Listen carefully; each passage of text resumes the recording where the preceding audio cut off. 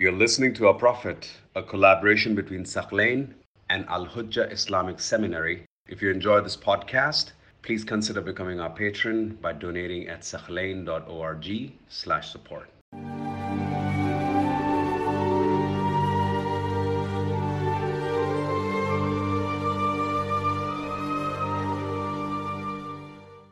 We continue our examination of the events that happened after Hudaybiyah in the life of the Prophet ﷺ. So now we are examining year 6 of the Hijrah and going into year 7 of the Hijrah. It has been reported that the ruling of Zihar was revealed year 6 of the Hijrah. Zihar was historically in pre-Islamic Arabia a way to divorce. So you had the regular divorce in which a husband would divorce his wife. And then you also had another type of insulting divorce, which is called Zihar. And basically Zihar meant that the husband would tell his wife, "Anti alayya كَظَهْرِ أُمِّي." Your back is like my mother's back, which was a very insulting way of telling her, I will never touch you. Just like I would never touch my mother, I would never touch you, you're divorced. So it was a type of divorce in the Jahili Arab society. And it was an insulting type of divorce. So if the husband wanted to get rid of his wife for good, or if he was very bitter, he was very upset, he would do that. So what happened is, it has been reported that year 6 of the Hijrah, the ruling on Zihar was revealed in the Holy Quran. Reports indicate that a man by the name of Aus ibn Samit, he became very angry with his wife, Khawla bint Tha'laba, and he said to her, "Anti alayya كَظَهْرِ أُمِّي." Your back is like my mother's back. So this was a very insulting way to issue the divorce. Now, reports indicate that this was the first time a Muslim did Zihar in Islam. So we know the Jahili pagans would do that. But this was the first incident of a Muslim in the Muslim community issuing this type of divorce, which is called Zihar. Now, there are different versions of what exactly happened next, but reports indicate that he regretted what he said, but he issued that divorce according to the Jahili mentality. So his wife, Khawla bint Tha'laba, she came to the Prophet ﷺ. She told him, "Ya Rasulullah, my husband Aus married me when I had wealth. I had a big family. And now that he's consumed my wealth, he's eaten my wealth all these years, and my youth is gone, and I no longer have a big family, he commits Zihar, he divorces me." Assalamu alaikum wa rahmatullah. He divorces me in this very insulting way. So she was basically asking the Prophet about the ruling. What is the status of my divorce right now? What do I do? According to these reports, the Prophet ﷺ said to him, you became unlawful to him. You got separated. She started to shout and yell and complain. She said, "I complain to you, Ya Allah, from my poverty, from my need, from my desperation, from my disappointment." Basically, she was begging the Prophet to reconsider by doing that. The Prophet told her, "I see that you have become haram on him." That's just the ruling. She cried and she begged again and she said, "Ya Allah, I complain to you." So she kept begging the Prophet ﷺ, when suddenly the reports indicate the face of the Prophet changed and revelation descended upon him with Jibreel. Jibreel reveals to him which surah in the Quran? Not Surah Al-Talaq, Surah Al-Mujadila. He revealed the first verses of Surah Al-Mujadila. Bismillah ar-Rahman ar-Rahim. قَدْ سَمِعَ اللَّهُ قَوْلَ الَّتِي تُجَادِلُكَ فِي زَوْجِهَا. Allah has heard the pleading woman, the one who is arguing with you about her husband. وَتَشْتَكِي إِلَى اللَّهِ. She's complaining to Allah subhanahu wa ta'ala. وَاللَّهُ يَسْمَعُ تَحَاوُرَكُمَا. Allah listens to your conversations and arguments. إِنَّ اللَّهَ سَمِيعٌ بَصِيرٌ. So these verses of Surah Al-Mujadala were revealed. After this surah was revealed, the Prophet ﷺ called on Aus ibn Samit, her husband. He told him, come, I want to read these verses to you. So he read him those verses, and then the Prophet commanded him, because you did dhihar, if you want to go back to her, you have to pay kafara. So the Prophet told him, اعتق رقبة, free a slave. That's the first tier of the kafara. Free a slave, so Allah will forgive you for your sin of insulting her like that and issuing this haram divorce, and so she becomes lawful and you can go back to her as your wife. So he commanded him, free a slave. He said, Mali qudra, I'm poor.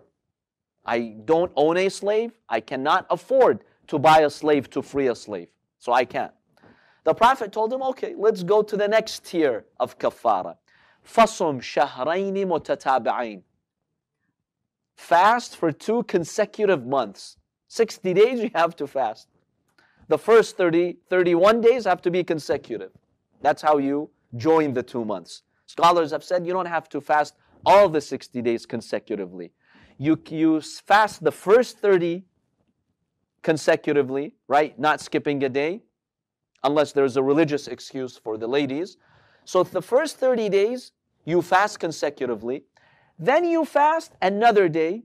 So you've joined 2 months. The next 29 days, you're free to skip if you want. So the Prophet... No, I'm saying like the kafara of, let's say, invalidating your fast. If someone deliberately breaks his fast, one of the kafara is to fast 2 months. Or if al-khata, al-qatl ghayr al-amdi, khata. If you accidentally kill someone, the kafara is what?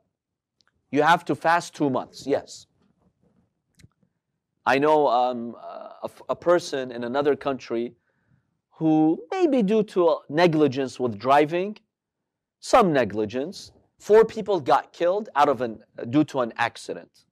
So he had to fast 8 months. Haram. I remember when I once saw him and I noticed he's fasting the whole time. I told him, why are you fasting all these, days? He said, he reminded me of the incident. He said, I'm fasting 8 months as precaution because, I'm not sure if it was out of negligence or not. It seems like he was a little bit tired. So for like a second, he fell asleep. Yeah, so he ran into a very severe accident. 4 people died because of that accident. 1 in his car and 3 in another car. So he was fasting 8 months. So you have to fast 2 consecutive months. Scholars have different rulings on that. In his case, no, they were Muslim. So he said, the Prophet told him, fast 2 months. What was his response? He said, إِنِّي إِذَا لَمْ آكُلْ فِي الْيَوْمِ مَرَّتَيْنِ كَلَّ بَصَرِي. He said, if I don't eat twice a day, I'll lose my vision. Sorry, I can't fast 2 months. It will impact my vision. Maybe he was truthful. Maybe at that age, he had weakness in his vision or something like diabetes, right? So he had to eat, possibly. The Prophet told him, okay, I'll give you the last tier of the kafaras.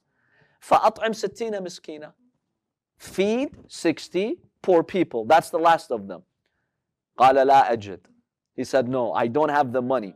إِلَّا أَن تُعِينَنِي مِنْكَ بِعَوْنٍ وَصِلَةٍ. He was a very smart negotiator, mashallah, with the Prophet. He told him, I cannot pay the kafara unless you help me out. I'll give some, you give me some more, so I'll pay the kafara. The Prophet told him, okay, I'll help you out. So the Prophet offered him some food. Some narrations indicate half of the kafara. So the Prophet told him, okay, here's food to feed 30. The other 30, aliyak, that's it. You can't run away from that. Okay, so this is the story of the dhihar. Our observations. There are some problematic aspects about this version, and I'll share with you the correct version. Why? Because according to these versions in the Muslim books of tafsir, she comes to the Prophet and she's complaining about this zihar situation, this haram divorce situation. The Prophet tells her, in my opinion, you've been separated. She comes back, she pleads again, she begs. He says, I see that you have been separated. It seems that these narrations are insisting he would bring his opinion. And we know that Rasulullah sallallahu alaihi wasallam in religious matters, in any matter, never gives his opinion. وَمَا يَنطِقُ عَنِ الْهَوَى إِنْ هُوَ إِلَّا وَحْيٌ يُوحَى. Very clear verses in Surah An-Najm, that everything the Prophet speaks is revelation. So why is the Prophet giving his opinion and then Allah comes and Allah gives a different ruling? That even puts the Prophet in a bad spot. Because he told her, you're separated. Allah came and he gave a different ruling. No, let him pay the kafara, he's not separated. So many of our scholars have not accepted this version. That the hadith states, he kept telling her, in my opinion, you're separated. In my opinion, it's haram for you to go back to your husband. This does not befit the very great status of Rasulullah sallallahu alaihi wasallam. So, do we have another version in our books? Yes. In Tafsir al-Qummi, we have another version that has been attributed to Al-Imam al-Baqir alayhi salam. According to this version, when this lady Khawla, when she informed the Prophet of what her husband did, the zihar that he committed, she said to him, please take a look at my case. انظر في أمري. Take a look at my situation and please do something about it. The Prophet said to her, ما أنزل الله تبارك وتعالى كتابا أقضي فيه بينك وبين زوجك. The Prophet told her basically, look, in the Quran, from Revelation, I don't have a ruling from Allah about your situation yet. وأنا أكره أن أكون من المتكلفين. And I don't want to give my own opinion. See, this is Rasulullah sallallahu alaihi wasallam. If Allah has not revealed a ruling yet, He says it very clearly. I don't have a ruling yet from Allah. So I'm not going to give you my opinion because I don't want to give my own opinion. فَجَعَلَتْ تَبْكِي وَتَشْتَكِي. She started crying, complaining to Allah, pleading, and asking Rasulullah for a solution until Allah reveals Surah Al-Mujadala. The Prophet tells her good news. Allah has heard your pleading and He has revealed to me this verse to give you a solution, to give you a way out. So this seems the correct version of events. The Prophet did not give his opinion and the Quran comes and contradicts the opinion of the Prophet. The Prophet refuses to give his opinion. He clearly tells her that I don't have anything in the Quran to give you a ruling by. And I don't want to give my opinion. Basically, he's telling her, let Allah decide the matter. Let Him bring down the revelation. In any case, the Prophet made it very clear to Muslims that it is haram to commit dhihar. It is haram to say this. And that Allah will forgive you if you sincerely repent and if you pay the kafara. And this is what the Prophet commanded the man to do. So the man went back to his wife. He regretted this whole incident. Sometimes you do something with your wife at home and then Allah gets involved and there's a verse in the Holy Quran and millions of people read about it throughout history. So the guy felt bad, but Allah has to give us lessons as well, right? So it's not that Allah wanted to expose him, but Allah subhanahu wa ta'ala wanted to highlight the weight of this action. The man was forgiven. The Prophet helped him out with the kafara as well. So he was truly blessed by Allah subhanahu wa ta'ala.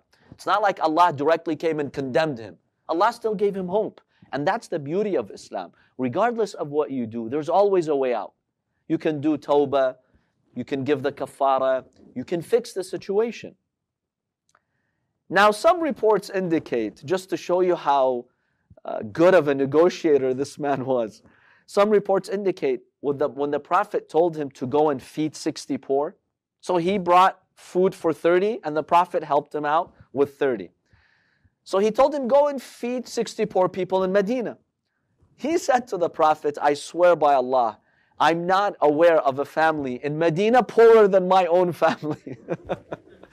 So if you want me to feed 60 poor, give it to me. I'm in greater need of this.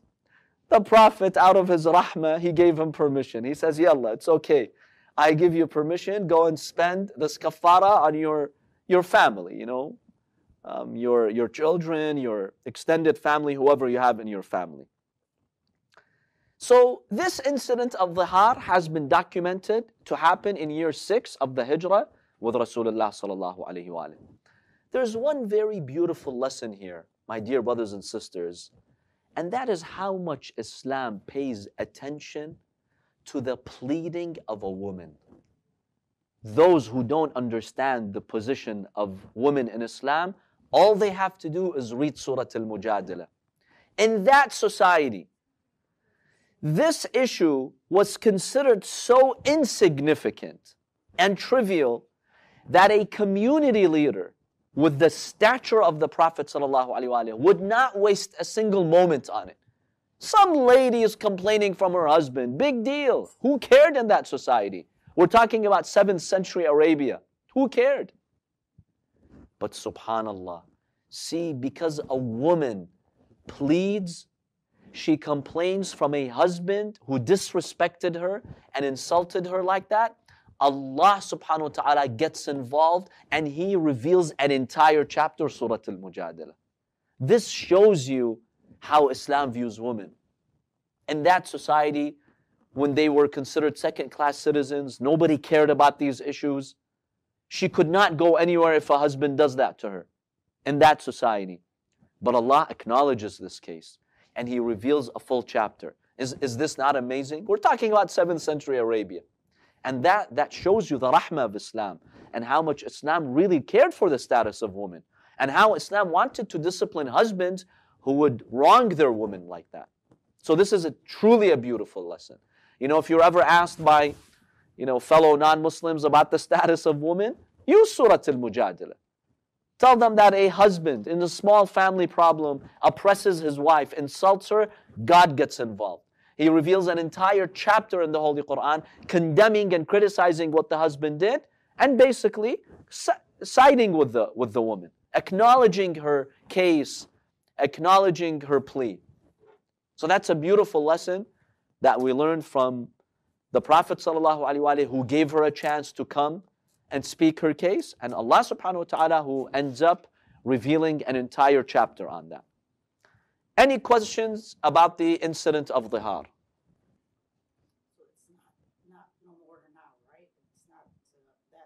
I'm not aware of people who do it in our society these days. But if someone does it, it's a big sin, it's haram, and they have to pay the kafara in order for Allah to forgive that sin. So people might still commit this, it's haram, and there's a way to expiate for it. But I think, because Allah revealed a full surah about this, basically people, over throughout history stopped doing it. I think one of the way they made this story to cover whatever their caliphs and the leaders they did going before God was their opinions to paint or to cover those kind of. Possibly, yes. Whenever we find troubling hadiths in the history of the Prophet and the biography of the Prophet, we always ask for a political motive. And many times to justify the caliphs inserting their own opinion, they would say, yeah, we learned from the Prophet, he would give his own opinion and he'd get it wrong. So it's okay if we give our opinion and we get it wrong too. Yes, sometimes you find that political motive.